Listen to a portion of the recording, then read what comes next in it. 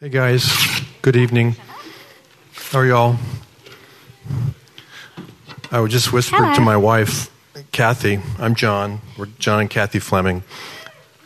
Oh, thank you. Wow, fans. Our community group is here tonight, so thank you. I just whispered to Kathy, I said, we shouldn't be here. But for the grace of God, we should not be here. Truly, if we rewind the tape of our marriage, 15 years, 20 years, there's no way we would have put ourselves here. So we're thankful. We're thankful to be here. So why do we share our stories? Certainly not because we are gifted speakers, and certainly not because we enjoy shining the spotlight on certain seasons of our past. We share this story so that others who find themselves where we were might be encouraged and know that God offers hope in the midst of terrible pain and struggle, which we're going to talk about here in just a little bit. We share this story because we've seen firsthand how an awesome God can resurrect a dead marriage. And this sounds cliche, but we share this story because this really isn't our story. It's his story. So John and I have been married for 28 years. We have 3 children, Hannah, Jake, and Mary Margaret. Hannah is married to Preston, and they have been married for 4 years and serve in the Merge Ministry here in Dallas. Jake just got married this summer to Chelsea, and they both serve in Plano. Jake serves on the worship team, and Chelsea teaches 5th graders.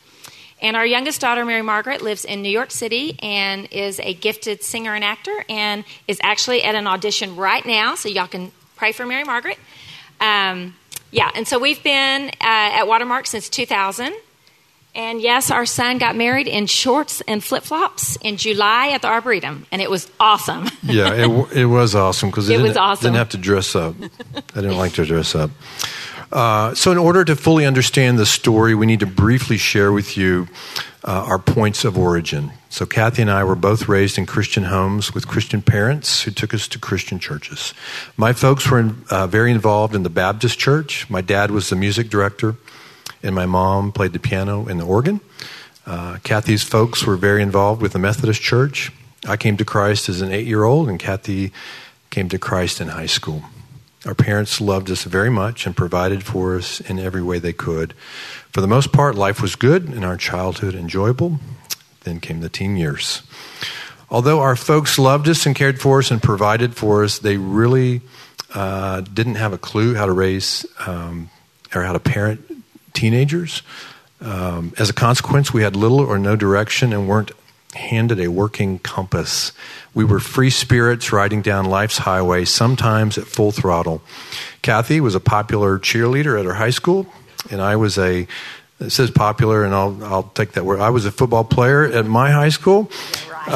We had no idea what it meant to guard our hearts. What is that?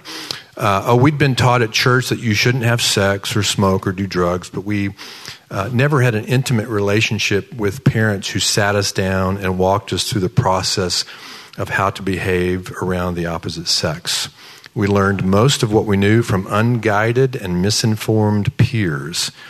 By the way, and this is important, we don't in any way fault our folks. We know that their parents probably didn't model well for them either. We love our parents very much and have great relationships with them. We are simply setting the stage. College and early career was no different. Same story, just more freedom and more expenses. We still had no map, and what compass we had lost. So Proverbs 4:23 says this. It's something most of us are going to be familiar with. Above all else, guard your heart, for it is the wellspring of life. We had no clue what that meant, nor were we doing that. I think if Kathy knew then what she knows now about who I was, she would have never let me in the car. I was a guy bumming a ride, and I'd forgotten to pack my character. In fact, we were both traveling spiritually light with no real vision for the road ahead. We first met through an old girlfriend of mine and went to lunch on a blind date. Kathy talked the whole time. Poor girl didn't know what to do with a goofball like me who couldn't come up with anything to say. We painfully got through the lunch, and she swore to her girlfriends back in her office that she'd never see me again. As it turned out, however, we had another date the next day.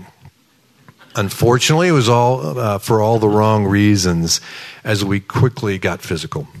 We were simply interested in the here and now and concerned with how we could fulfill our selfish desires. We said we were in love, but I think we were really in lust. We were lost and had no desire to ask for directions. We dated for about 2.5 years and got married in the spring of 1988. And I think there was a marriage picture up there and talk about. So if we weren't young on a and clueless. time limit, I would give y'all the background of why I went on a second date, but Susan's watching. Okay. So Philippians 2:3 says, "Do nothing out of selfish ambition or vain conceit, but in humility consider others better than yourselves." And Colossians 3:5 says, "Put to death, therefore, whatever belongs to your earthly nature, sexual immorality, impurity, lust, evil desires, and greed, which is idolatry." We played the marriage game, but we still had no idea what it meant to really love one another. On paper, we were husband and wife, but in real life, we were still doing our own thing. John loved to be alone, loved to be in the garage playing the drums all by himself. I loved being with friends, people, couples. We simply got together for meals, movies, and sex. That's true. I also remember for a good part of our marriage being very careless with my words. I took every advantage to take a verbal jab at Kathy. The joke was almost always at her expense, especially if we were with other friends. And no subject was off limits. I was very critical of Kathy's figure. Imagine that. She's beautiful. And often made cynical remarks about her weight.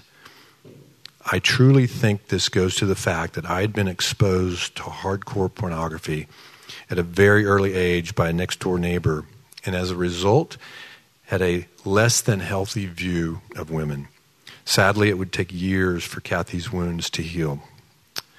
Proverbs 12:18 says this, "Reckless words pierce like a sword, but the tongue of the wise brings healing." So moving forward here, we're not going to focus so much on the what of our story. It's the big 500-pound gorilla in the room that we're going to introduce here in 2 seconds. But we're going to focus more on the why did we get there, and then how did we move forward in healing. So here's the what of our story. Early in our marriage, I had a brief and inappropriate relationship with a coworker, an affair, an adulterous relationship, okay? It began as an emotional affair and ended physically. I vowed never to tell a soul. I would take it to the grave. At the time, I was angry that Kathy, who during her pregnancy with our son, was not eager to be intimate. And by the way, Kathy was running a daycare out of our home at the time and was completely exhausted at the end of every day. This was a very stressful season for her. Regardless, I used this as an excuse to be the victim and seek my own pleasure any way I wanted. I even justified my behavior. Instead of seeking to understand my wife, I just got angry and selfishly sought out another relationship. I did not have godly men around me to give me counsel during this time, nor did I seek them out. I simply ran my own game plan and did what felt right. I hid this relationship for 10 years. I also had an inappropriate relationship with someone. For the 10 years that John was hiding his affair, he was keeping me at a distance so that I wouldn't get too close to him and possibly find out. We lived life, had kids, went to church, pretended, but we were not best friends. We were not close to one another. We were living as roommates instead of husband and wife. Someone else showed interest in me, and I responded. We both were using excuses and feelings in order to satisfy our selfish desires. Had we both been deeply entrenched with biblical community, not living our lives based on feeling, and not seeking our own pleasure, our story would probably look a lot different. But in spite of all the pain, we realize now that this is how God woke us up from our spiritual slumber. So why did we find ourselves in this dark, lonely, isolated place? Simply put, we were selfish and living life based on our feelings, not on a life based on faith. Looking at God's Word gives us a great clue as to why our marriage started the way it did. Yep, so Proverbs 15:22 says, "Plans fail for lack of counsel, but with many advisors they succeed." Philippians 2:3-4, which everyone knows, "Do nothing out of selfishness or empty conceit, but with humility of mind regard one another as more important than yourselves. Do not merely look out for your own personal interests, but also the interest of others. Yeah, in Proverbs 28:13, which is a big one for me, it just says, "He who conceals his sin will not prosper, but the one who confesses and renounces his sin will find mercy." And that's a memory verse because, man, did I need to memorize that one. Proverbs 14:12 is another one. There's a way that seems right to a man, but in the end it leads to death. And it may not be a physical death. It may be a death of a marriage, which it was for us. And so that is applicable as well. We had no idea what each other's needs were or how to identify them or how to address them. We went into our marriage with a lot of singleness. Each of us brought into our marriage a sense of individualism, looking out for our own needs and not the needs of each other. Marriage was simply something you were supposed to do, have kids, grandkids, and then die. Yeah. Whoa. But dying to self, what was that? Being a student of my spouse, what does that mean? If these things are not modeled for us when we are growing up, then we simply do what we were taught, what we saw played out by our parents or grandparents or other adults in our lives. Each of us has the opportunity to break the cycle of mediocrity, complacency, destruction, anger, despair, passivity, godlessness, right? If we don't, then we will pass these things on to the next generation, and the destruction and the despair continue. You see, I was seeking to find pleasure, comfort, happiness wherever I could, and I didn't let my spouse stand in the way of that. And when life got hard and when things happened to us that were really difficult or painful, we tended to run and seek relief from our pain. Instead, we needed to learn to embrace the pain and lean into Jesus and community and go work through the difficult issues with those who hurt us or with the ones that we've hurt. The answer is not to run, but that is what we both wanted to do. And so we actually, at that time in our marriage, looked to move to a different city, a different state to escape. Thankfully, we had folks around us who counseled us against that, and that was good counsel. However, our painful past would follow us no matter where we tried to escape, right? So escape, whether it's through relocation, alcohol, drugs, pornography, overeating, whatever, or anything else that keeps us from dealing with the real source of the pain is not the answer. We had to embrace the struggle and lean into Jesus and, again, community and work through that pain. When we started to do that and trust Jesus and the folks who cared about us, our marriage actually started to get better, and we could start to see rays of hope. So how did we start to get to a healthy place? Here are several things that helped us begin our journey towards healing. First of all, when the wheels came off, thankfully there was a Watermark mentor couple that we had both spoke to about how we hated our marriage in the previous 6 months. So it just happened to be that they were there right then. The woman mentored me. My heart was hard, cold as ice towards John at this point. Oh. Don't do that. It was. Amen. So the woman gave me things that I needed to do on a daily basis. One of them was to affirm John, which I didn't have anything nice to say. Well, actually, we didn't even speak at that point in our marriage. So I had to send one affirmation every day. Somehow. Well, since we weren't speaking, I emailed him. Like the very first one, I said, "I like your shirt. Send." That I couldn't think of anything else to say that was nice. But I did this every day because I was being held accountable and not. And I took that, by the way. That was awesome. Right. Yeah, it was good. And it took a while, but after a couple of weeks of this, it kind of became comical, and there was something that softened our hearts just a little bit, at least my heart towards him. So that was a good push for me. Psalm 139, 23 and 24 says, "Search me, O God, and know my heart. Test me and know my anxious thoughts. See if there is any offensive way in me, and lead me in the way of everlasting." So I had to ask myself, is there anything in my life that is offensive to God or my spouse at that time? Yeah, and so we're just going to list, there's 6 things, one of which she just mentioned, was that we started to do to get to a healthy place. And so searching our own heart was one of those things. And again, the Psalm 139 verse is awesome. Confession was huge. Proverbs 28:13 again, right? He who conceals his sin will not prosper. It may mean you may make a ton of money.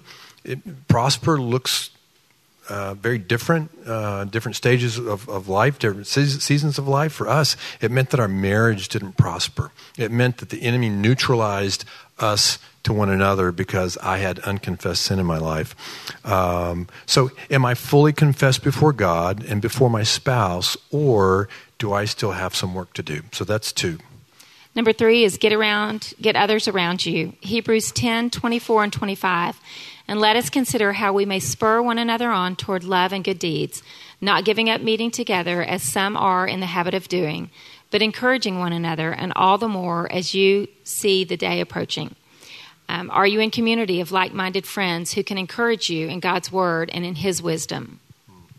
So number 4 is work on me, work on you, right? So Matthew 7:3-5 says, how can you say to your brother, let me take the speck out of your eye, when all along there's a big log in my own eye?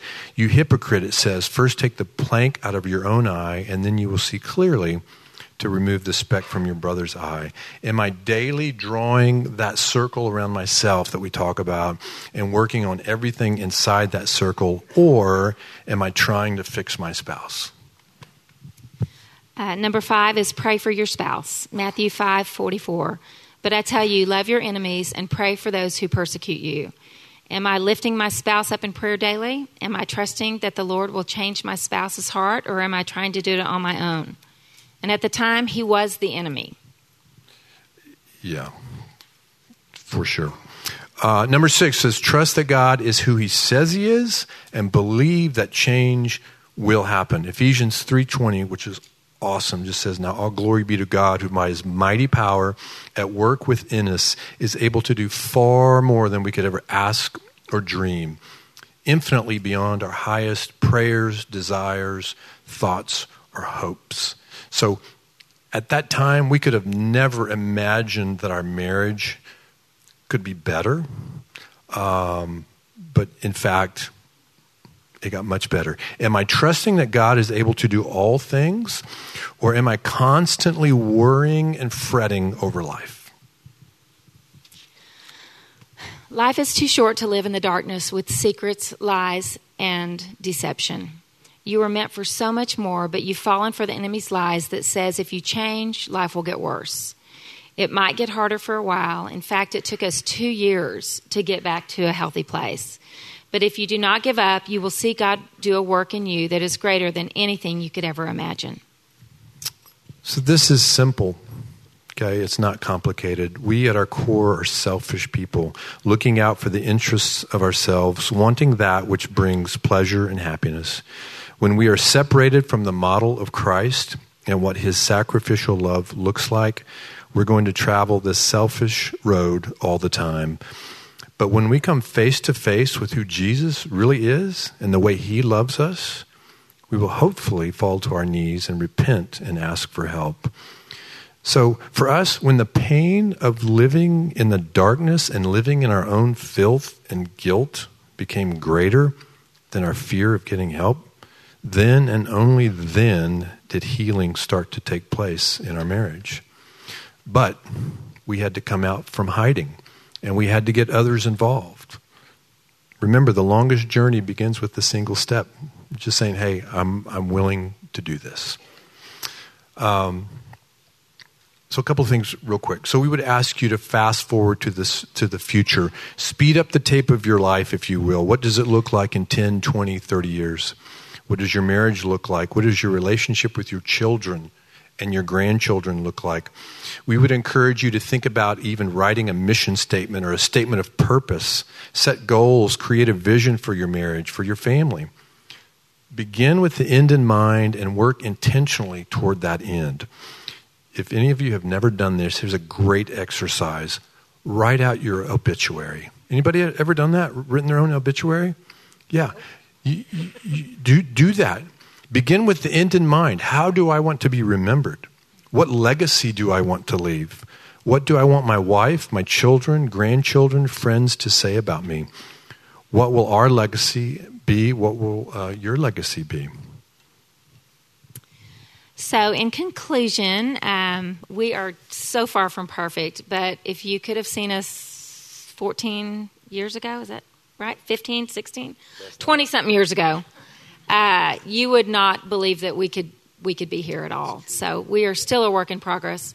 We still have our moments, but God continues to grow us and soften our hearts, and we continue to love each other more and more daily as we trust the one that loves us the most.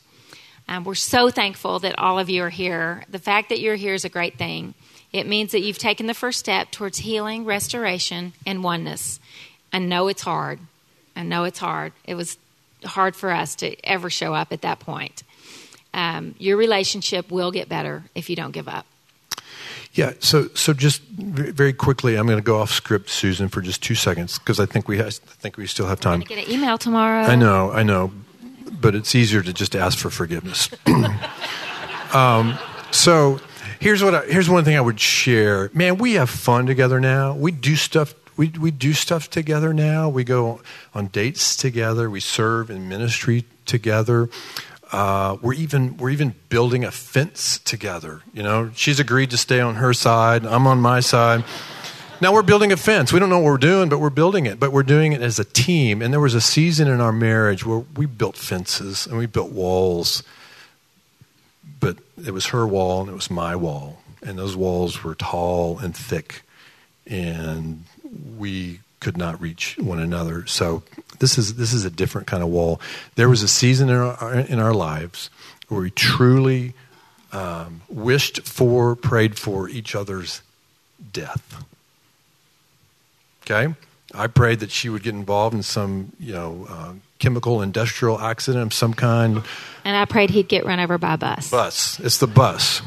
Truly. I mean, we were, Lord, we don't want to go to prison, but if there's some way, somehow, and it is a chuckle now, but may I tell you, it was real. The enemy had us duped into just thinking, man, it was twisted. So we will leave you with this, a familiar verse, Galatians 6:9, just says, don't grow weary in doing good, right? For at the proper time, you will reap a harvest if you don't give up. Don't give up. Thank you for letting us share. Thank you.